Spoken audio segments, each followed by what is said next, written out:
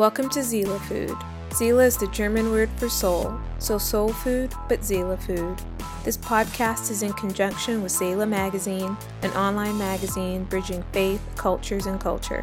I'm Allie Forti, an American Southern girl who travels and loves talking to people. I'm bringing you conversations from global movers and shakers from somewhere in the world. From these conversations, hopefully you'll be inspired to move and shake too. Thanks for spending time with me today. I hope you get fed, so let's begin. Welcome to another episode of Seele Food Podcast. I'm glad that you're here. Thank you for giving me a bit of your time. I think you're going to love today's conversation that I had with Shefali Karani. We met a few days ago in Dubai, and she's a phenomenal woman because she has accomplished a lot at such a young age. She's an Indian American, and she left the US at age 5 and grew up between Mumbai and Dubai.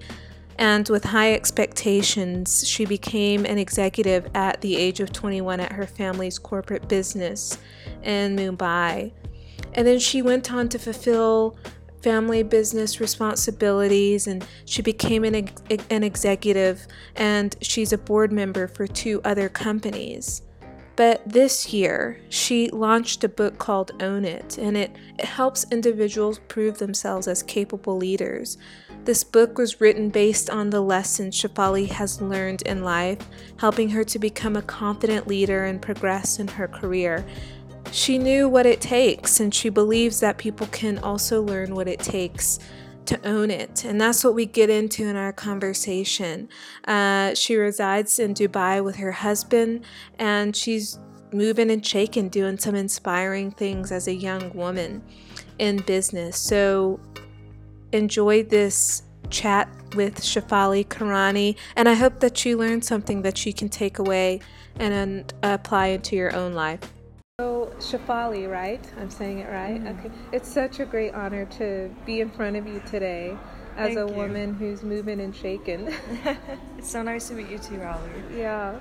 Wonderful. Okay, so you've got this new book that's out. We're going to get to that.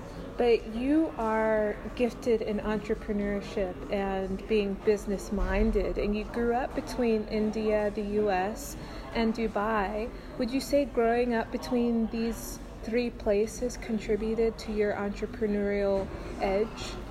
I would say it really did, because, originally I'm an American, and growing up with all these different cultures around me really helped me open up my eyes to see a whole new world, and kind of gave me a competitive edge in the sense that, moving around all the time, you're always preparing for change. Mm-hmm. In fact, in my book, I mentioned that I've moved around almost maybe about 19 times. So that's a lot for someone to move around and, to different countries and stuff.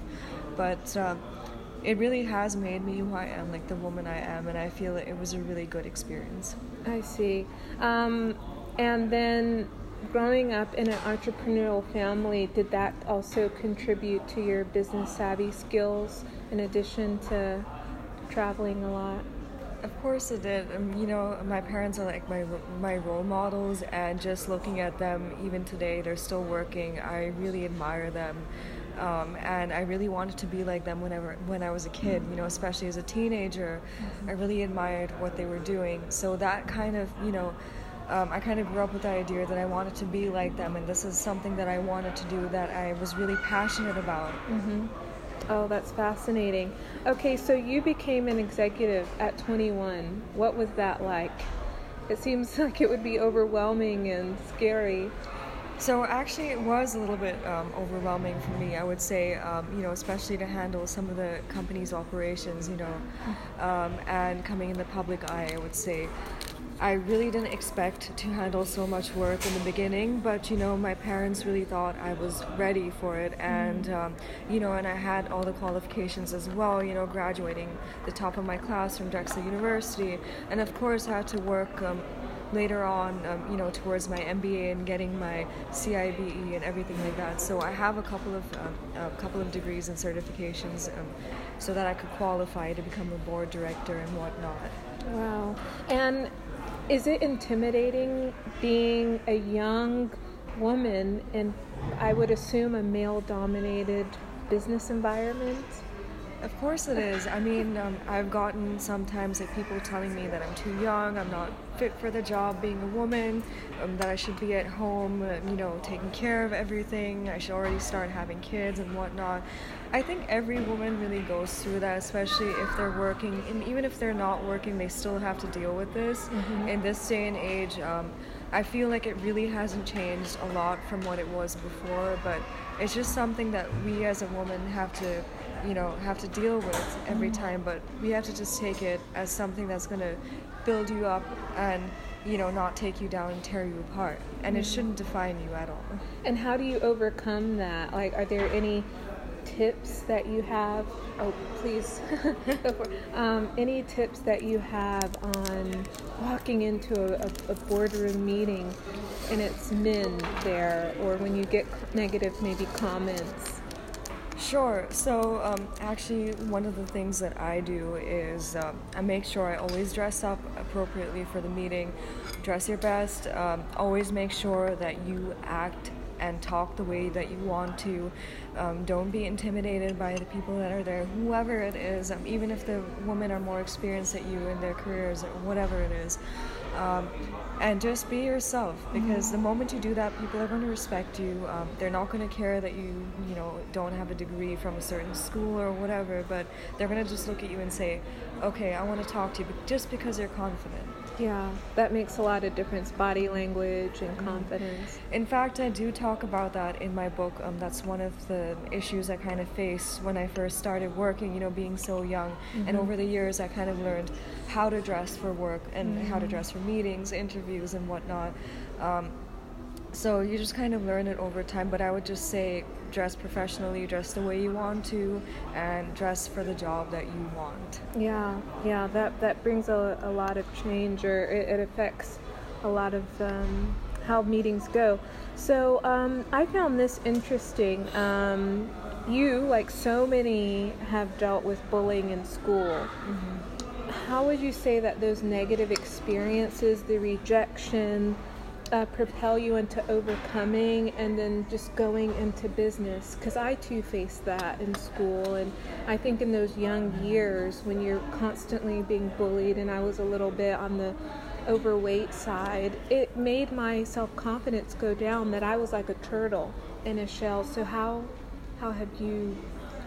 Believe it or not, I used to be exactly the same. I was also once an overweight teenager, close to being overweight, I would say. I did not like the way I looked. I didn't like the way people treated me, and I didn't know how to deal with the bullying.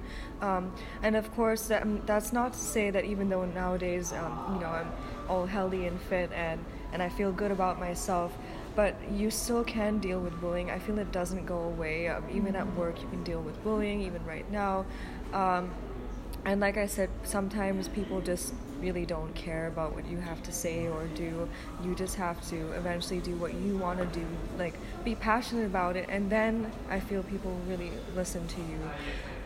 So I'd say one of the biggest achievements related to this would be getting an interview, a TV interview that I did recently, and that's on YouTube for the Feminist Perspective. Okay. And that actually happened because of the way I was, very confident while I was at Columbia Business School getting my CIBE. I met someone and she was like, "Oh, you should be on my show because of the confidence you exude."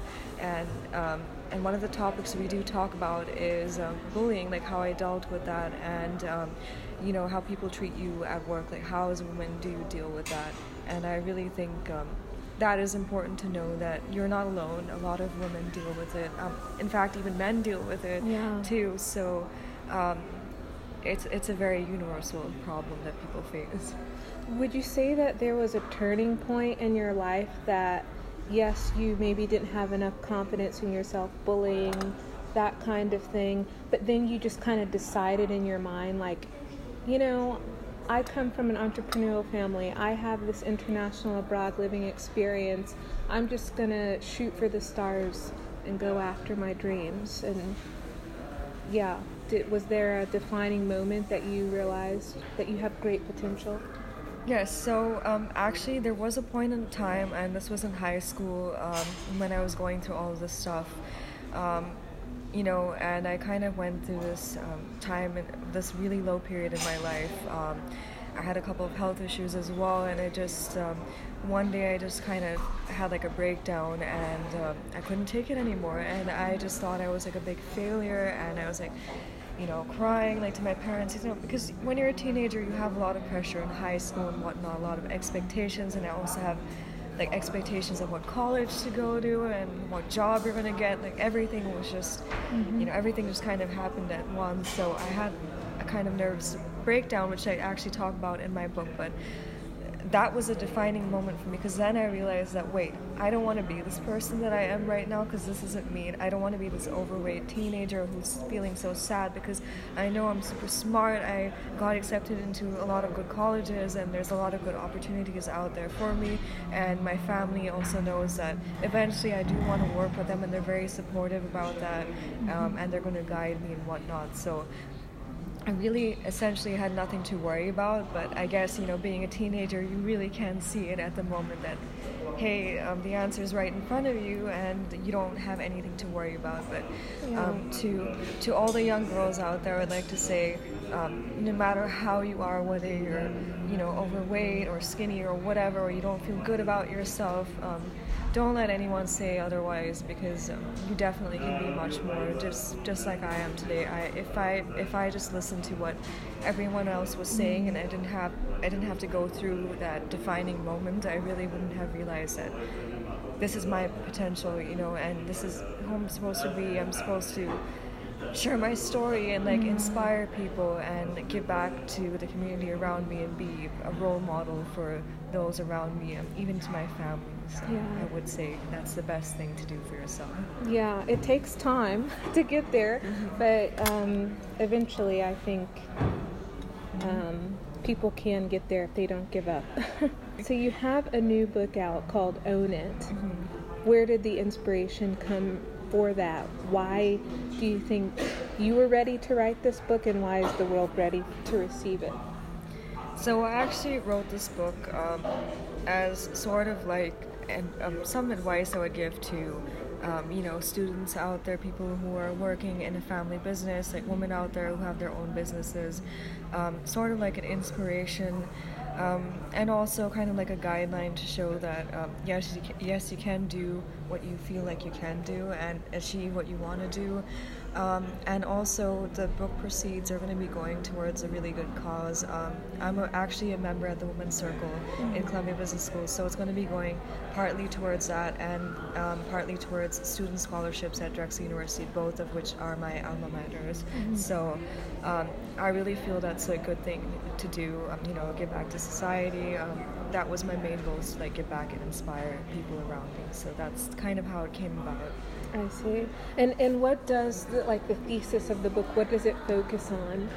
So it focuses on the leadership lessons I learned while becoming a businesswoman till right about right now. And I think a lot of people will kind of resonate with it and, see that they're not alone on this journey that they have, and that, like I said before, they can totally achieve what they want to do if they really put their minds to it. So it's just sort of like an inspirational type of read, and hopefully some universal lessons will resonate with others around me. Yeah. Isn't it one of the themes of the book, women being able to balance your personal life and your work life? Can you speak to that a little bit? How Sure. women can balance? In fact, because I've been moving around a lot, and my work is actually based in India right now, in Mumbai, and I'm actually based in Dubai, the UAE. So, and I have to travel a lot for meetings and anything that comes up. Just because I just got married a few years ago, and our business isn't here, so I had to make that decision that how am I going to work remotely from a different country? How am I going to balance it out? We made a couple of decisions that it was going to be a type of flexible work schedule, and the timings are also different. In India it's an hour and a half in front of Dubai as well, so, and the work days are completely different from Dubai as well. So I made all those adjustments. I found like an office. I actually have like a home office that I kind of work from, and the timings are very flexible. But I would just like to mention that you know, not just that, but I also have to like handle, you know, like normal household stuff, like social events, like family events and whatnot. So trying to balance that all together, you know, I feel is one of the biggest issues that we have as women is trying to have it all. You know, can you do it all? I think it's really possible. I mean, I've seen my friends, you know, all around me. They're able to do it, and if you really want to, I think you can. But you have to have a little bit of an open mindset in saying that, you know, maybe I'm not going to be able to work full time. Like right now, I'm not working full-time, I'm working part-time. I used to work full-time before, but I still have the same responsibilities, but that doesn't make the work that I do any less than what it was before. So, you know, just having that in mind, I would like to tell other women out there, or even men who are doing like a part-time type of job, that if you love your job, why not just continue doing it? If it's something that you like, go for it. I always feel it's important that you should follow your dreams, do something that you're passionate about, because then that's eventually what makes a difference in your life, and especially with others. Yeah. And do you think it's harder for women than men to balance family life and work life? I would say nowadays that, you know, there's like a balance between both, you know, because even looking at my husband, he's really supportive, you know, whenever I travel and everything, and he's also working for his own family business, so he understands like how the rules work and everything, and we need to have that balance, and sometimes it's all about compromise, right? At the end of the day, like well, not really about compromise, I would say it's more like a balancing act. It's probably finding a good life partner that is flexible and understanding, right, to what your job is. Right. So, you know, I would just say as long as you both have an understanding, or, you know, that this is what you want to do, and they're supportive about it, I think it's pretty much okay. Like my family, luckily, has been really supportive over the years.